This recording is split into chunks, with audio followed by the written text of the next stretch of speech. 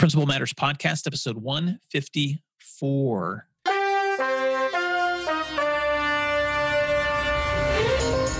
Hi, friends. This is Will Parker, host of Principal Matters, the School Leaders Podcast, where each week we bring you inspiring, innovative, and imaginative ideas for your own school leadership. You can check out all my resources for school leaders at my website at williamdparker.com. This week, we'll be discussing principals and parenting with my guest and co-host, Jen Schwanke, who's also the author of the book, You're the Principal, Now What? Strategies and Solutions for New School Leaders. And she's the principal of Indian Run Elementary School in Dublin, Ohio. Jen, welcome back to Principal Matters. Thanks so much for joining us for this series. As this week, we talk about principals and parenting. Thanks so much for having me. I'm excited to dig into this because, well, I have been the parent and I've been the principal and I've been both at the same time. Yeah, and I know we both have unique experiences. I have 4 children and you have 2 kiddos. I have 2 girls, one of whom is in college. One just graduated from high school last night. And then 2 younger kids who will be going into 11th grade, 8th grade. And so I've had the privilege of parenting and being the principal of 2 of my kids. While my younger 2, I've just been the dad, but not been their principal. And what's been the setup for your family? So my kids are a little bit younger than yours. I'll have one going into 7th grade and one going into 4th grade. And I have teeter-tottered back and forth in several different roles. My son started kindergarten where I was because we have an interdistrict enrollment policy.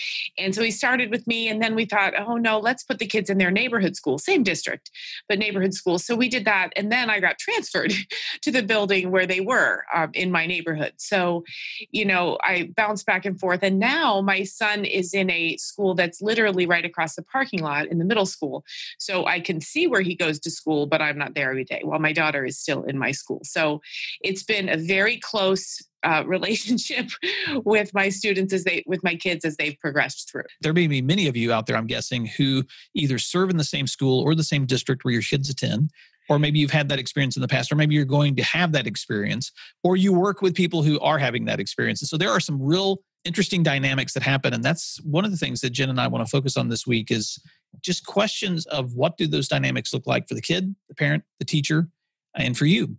And I think even if you haven't experienced it, we think this will speak to audience members who are principals, even if their children aren't in their schools or haven't had children, because many times as principals, we think, what's the right thing to do for a child? What would I want done for my child? And so, I think this is a universal topic because we often are in the role of a parent, even if the child doesn't necessarily live in our house. Yeah. And I think it's also an important perspective because how do you parent kids who are in schools that other principals might be making the decisions for? And then how do you care for those kids in your building who may be principals' kids too? And those are just some really interesting dynamics, Jen. And I'm excited to jump into this topic because I haven't really heard a lot of podcast episodes on this topic. And so I just want to dive in. And I first want to just start with a funny story. This week in Oklahoma, the weather was not funny. We had tornadoes and flooding.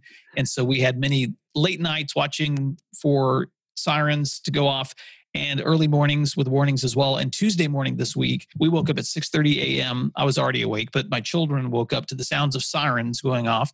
And so we went into our storm closet and waited that storm out. And we were watching social media and we saw some news from the school that there would be buses running an hour later than normal. So after the warnings were over, my youngest son, Jack, was ready to go to school. And so I loaded him up in the car and we were driving across town. And as we were getting close to the school, I began to rehearse with him probably what his day would be like. I said, Jack, most likely there are going to be several of your teachers who are going to be late because they live outside of town because of the flooding. You're going to have buses that are running an hour late. Your principals are probably going to place you in the gym. They're going to wait until all the teachers are present before they release you to class. And he finally just interrupted me and said, Dad, I have good principals. I think they'll know what to do. And I just started laughing because I know both of his principals and they know exactly what they're doing. And later that week, I ran into one of his assistant principals and I told her that story and she was like, yes, I've been waiting for him to use that line on you all year long. But it was funny to just think about the perspective of how even when we are parenting, we're always thinking in both of those worlds at the same time. I get where you were right then. Your brain went to, okay, the buses and the efficiency and the operations and what they're going to have to do. We never really take off our principal hat. And I think we all feel that. Even if I pass by a school in my car that I've never even set foot inside the door, I'll think, oh, goodness, it's a full moon. What's going on in that building right now? Or, it's about the holiday season. They've got a lot going on. So we're always thinking about the things that principals are dealing with. But let's start first with that principal, Jen. What are some things that you think it's important for principals to be thinking about happening in their own minds? I think one of the most challenging things for principals to think about is when they see poor instruction or when they see weak classroom management, and whether a principal's own child is in that class or not. That's a difficult quandary because we know there's learning in all kinds of environments, and we know that it might not be the kind of environment we would choose for our child or the kind of classroom teaching we would provide. But it's always a big conundrum. When do I step in and when do I not? And I think it's complicated when your own child is in the classroom because it can easily be misunderstood by the teacher or the teacher's colleagues as a principal throwing his weight around or trying to make something bigger of a minor issue. It's a very, very delicate dance that we have to do there. And I myself have sometimes literally decided, let it go. It's not worth it. And I don't know that I would have let it go if my child weren't in the classroom, if that makes sense. So it's an entirely unending game of picking the battles, choosing the battles. You're going to have understandings of the strengths and weaknesses of your staff that no one else does, because that's the privilege of being a principal. But it's also the responsibility with that privilege of knowing how to protect that confidentiality, how to be aware of the strengths and weaknesses that exist, and then how do you navigate your kid through those strengths and weaknesses? Because your child is going to reflect honestly with you as to what the strengths and weaknesses are of his or her teacher. You're going to have some insights into those classrooms that you didn't have before because you're going to see them through the eyes of your child versus just your own eyes or the eyes of your colleagues or the eyes of former students. So how do you manage that? And you're right, Jen. I've had several situations in my own parent principaling years when my daughters were in my school of being aware of either conversations that maybe I wouldn't have said that, or maybe situations that are happening with instruction that maybe I wouldn't have made that choice. And you're right. Sometimes you just have to decide, you know what? I'm only aware of that because I'm a parent right now.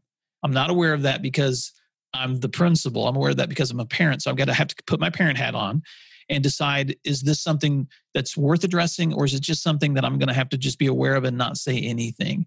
And I wish there was a cut and dry answer as to when to know when to step in and when not, but you won't know. You're going to have to determine that based on the context in each of those situations. And I think sometimes when you have a bird's eye view of a classroom that you wouldn't have were your child not in the classroom, with that too, I've had the thought, well, wait a minute, I could have gone years without knowing perhaps of a situation of negligence or students not, let's just take a specific example, a teacher who doesn't give feedback to students, so they don't really ever know where they stand in the class. Now, I might never know that were I not a parent, but then I think I have a privilege of knowing it, but doesn't that give me the responsibility even more to act on it?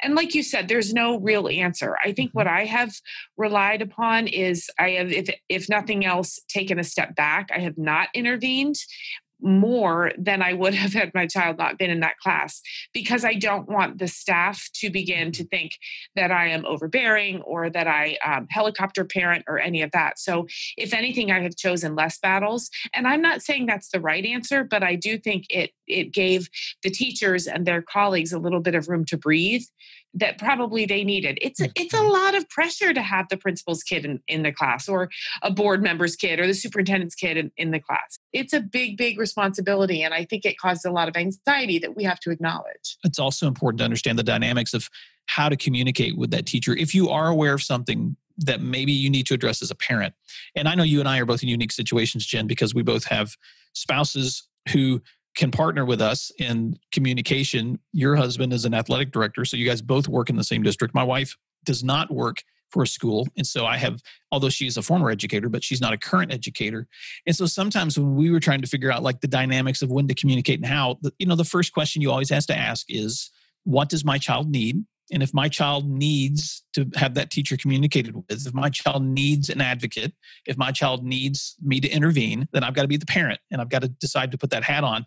In our situation, often I would reach out to my wife first and say, honey, I need you to reach out and have this communication. Or sometimes she would reach out to me and say, hey, we need to communicate. Do you want me to be the one that does this, or do you want to do this? And so those are very important conversations. But with that conversation, I think we tried to always practice assuming best intentions. Reach out with a question or reach out with a request, assuming that this teacher has the best intentions for our kid, and assuming that we're only getting one side of the story from our own child too.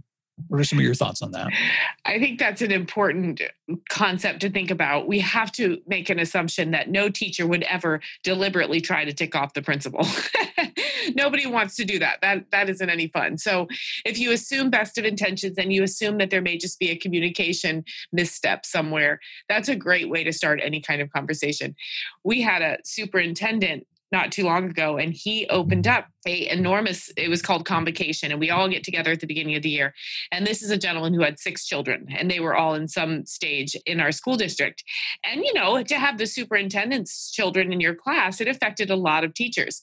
And he said, listen, I'm going to tell you how this is going to work. He said, I will believe exactly half of what they say about you if you believe exactly half of what my children say about me. And it brought down the house. It was funny. It was such a relief to hear him acknowledge that from the administrator's perspective, there's some anxiety there too. I'm sending my child into your class with all these other peers, and who knows what he'll say or who knows what he'll do. And we'll talk a little bit more later about the child's perspective. But I think, as you said, let's just assume all the teachers have best intentions when they're working with our kids. Okay, so assuming that you're advocating for your child, Jen, and you need to reach out to a teacher, what are some things that you should not do? I think about some of the things I hate to hear from other parents, things that just make my skin crawl because I've heard them so many times. A common one is, my child would never do that. And so this would apply to discipline situations, say, where, my son would never do that, or my son would never lie. My daughter would never not be honest. Another one is, we've all heard this as principals, and we just want to, smack our foreheads. We'll hear, my child is only misbehaving because she's bored. She's gifted, she needs challenged, and those kind of things that we say that parents say to teachers are immediately conversation stoppers. They put a barrier up that a teacher can't begin to permeate. And so I try to make sure that I don't ever say the things that I know to be conversation stoppers. A couple of others, can you make an exception for my child? And no one ever says this explicitly. They just ask for it in actions or in passive aggressive comments here and there. My child is different. Because when we agree to send our children to school, we agree that our child is going to be treated with fairness and a kind of differentiated equity. And so we can't ask for special treatment. Another one, I can't imagine any principal doing this, but it's worth noting. We should never say, well, I'm going to go higher. If I don't get the answer that I want, I'm going to go to the assistant principal. And if I don't get that answer, I'm going to go to the principal. And if I don't get that answer, I'm going to the superintendent. So, we have to try to solve problems where they belong at the root. I agree with all of those, Jen. Those are things we should avoid saying. But some things that I think are important on the proactive side is remember that you're a parent too. So when you have open house, even if it's in your building, attend your child's open house. Be the same as every other parent when it comes to showing up, signing in, picking up those schedules, connecting with that teacher, making sure that your name is updated with the contact information. Be active. Attend your child's parent-teacher conference nights. Put yourself on the schedule. Even though you may have other responsibilities as the principal that evening, you need to make sure that you are actively involved as a parent principal too. And, I think that's extremely important. And I feel like it can alleviate some of the teacher anxiety if you walk into the conference, and you say, hey, I'm a parent right now. I'm not your principal. I just want to know about how my child is doing. So you can kind of address anything that's kind of, hovering in the air by saying, I am a parent right now. That's the hat I'm wearing. I think it's funny that those things that you ran through, because I remember clearly when in my school, my son was already enrolled, and then my daughter came up into kindergarten, and guess who forgot to register her own child for kindergarten? That would be me. That would be the principal. And my secretary came to me and she said, "You haven't registered your daughter." And I said, "Oh, I have to do that?" Now, keep in mind, I would have been the first one rolling my eyes and said, "How did these parents not register their kids?" It literally just slipped my mind. I didn't think about it. And my husband got caught in that trap not too long ago because he took my son to the dentist and he forgot to call in the absence. And he got the call from the secretary saying, "Hey, you didn't call in." And so we all have those moments of humility when we realize that all of the judgments and all of the expectations we put on other parents, they apply to us as well. And when we don't do it, we will get caught just like other parents have. Well, Jen, you know, I'm a huge advocate of messaging and communicating, which is something I've written a lot about before too. But I know that my ability to communicate with my teachers, my parents, my students increased when I became the parent of a child in my building, because I immediately had then an understanding of what my kids weren't telling me, what they weren't bringing home with them. And then I also had a wife who would say to me, "Well, you know, that meeting that's coming up in a couple of weeks, I didn't see that on the website, or I haven't seen anybody announce that that's happening with the school calendar." And so suddenly I had an immediate feedback person with me who was monitoring the communications of my school. And I began to like shift the way I looked at my school, not just from the perspective of someone in the middle of the battle or the middle of the moment. I may know what's happening, but have I communicated that back out to the rest of the world or to my teachers or students so that they know what's happening? Absolutely. It is like having a constant auditor. And I think it's unnerving at first, but it really is helpful. I many times have had my spouse say to me, "Hey, you haven't put out information about school supplies," or "I'm really not sure what's happening the last day of school." And to me, it's such a jarring feeling to have somebody be able to point out that, in real time, what communication balls I'm dropping. And I think too, it gets tricky when your kids have friends and those friends' parents, when you're dropping off or picking up, carpooling, whatever, they may mention things off the cuff that you think, "Oh, wait, I think that parent is talking to the principal right now about something they don't know or something they're uncertain about." And so I'm constantly keeping a list in my head of things my community might not be aware of that I need to act upon. And so I think it's exhausting to always have that auditor around you, whether it's a partner or a spouse or a kid's friend, but it does help. It makes you a better principal. Well, and I think one of the hard questions principals have to answer is, when do we step in? If we are aware of something that's happening within our child's classroom, when do we step in? And we've mentioned before that sometimes that's not a quick fix answer. It depends on the situation. But there are times, if you're aware of something that's either unsafe for other kids and your own child, or that's a practice that is going to not be good for all kids, it's something that needs to be immediately addressed, that you have a responsibility to step in and address things that matter for the rest of your school community. And there's a privilege with leadership, Jen, and you and I both know this. If you become more closely aware of things that are happening with your teachers instructionally, then some of that stuff you can put in the back of your mind for as you move forward, as you're doing additional training with teachers, or as you're doing additional planning, or as you're doing additional master schedule changes, who needs to be placed where their strengths or weaknesses have been reflected. And so some of those things don't have to be immediately addressed, but they can be addressed long-term because you have a deeper perspective on that classroom than you had before. I couldn't agree more. There's been several times where I thought, okay, that's a battle I'm going to need to fight, but not right now. I will wait until it can't possibly be about my son or about my daughter's experience, but it's more about a holistic experience that we want to provide for all kids. I think there's a great wisdom in waiting. And I say that as someone who's a terrible waiter.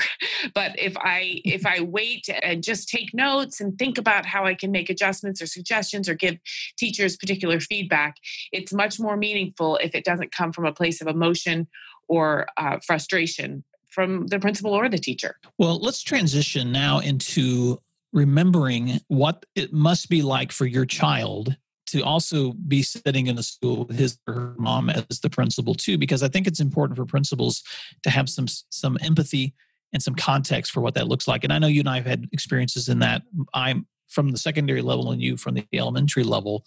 But what are some things, Jen, that you think are important for principals to keep in mind about those children whose principals are leading that building, who may be you?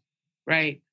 We could talk for hours about this, Will. I have a friend and she's probably about 55 years old. And she will sometimes say, "Yeah, my dad was my principal." And people, even at age 55, people will say to her, "Oh my goodness, what was that like?" And so I try to keep that in mind with my own kids, because this is something they will remember and speak of for years to come. And I've seen it be Mhm. a positive thing for my kids, certainly, but I've also seen it be enormously difficult. My son only recently opened up to me about a student we'd had who has since moved, but he was, your classic bully. And that's not a word I use loosely, because principals all know that the word bully can be overused, misused, and so on. But he was incredibly cruel to my son about my role as principal. You only got that because your mom's the principal. Your teachers are only nice to you because your mom's the principal. You get this, you get that. And my son never told me. And we could dig into all the layers of this. He didn't tell because he didn't want it to get worse. He didn't tell because he didn't want the bully to get in trouble. We all know what happens when bullies get in trouble. They get smarter about being a bully. He didn't tell me too because I think he felt like this was his cross to bear, that he was the principal's son and that was just the way it was. In retrospect, I think it made him stronger, and I think it made him socially more apt. But I have been upset about it as a parent, thinking, that this is a situation I put my children in. I could certainly ask for a transfer. I do have some control of the situation, but it became a cost benefit analysis for me. There's so many wonderful things that come from being a principal involved in your child's journey. But the real conversation comes just in thinking of the child's perspective and what they're learning, what they're gaining, and what they're losing too from being the principal's kid. Well, and when I've talked to my own children, when I've asked them, what are some of the experiences that they've had as the principal's kid, and what are some of the things now that they're a little farther away from it? What are some of the takeaways that might help me better understand what that was like too? Those responses have been interesting. Number one, they tell me, "Dad, there's a lot of things we never told you on purpose." Yes. Because people would often assume that we would tell you everything. And so both of my girls were really honest with me that there were many things that they never told us because they didn't want me to respond or to be aware of something that I might have to confront and then put them in an uncomfortable situation. Right. I think it gets very complicated at the middle and high school level when the stakes get higher and students do know information that adults will never find out. And I have a friend who's a high school principal, and his daughter just graduated valedictorian, and she was involved in athletics and the play, and she was just a rock star. And I think there was a little tiny bit of a dark cloud over it all, because a lot of people assumed that, that there were reasons she was this amazing kid that had nothing to do with her upbringing and just who she was. It more had to do with being the principal's child. And to connect to what you've said, she had a lot of balancing to do through her time in high school.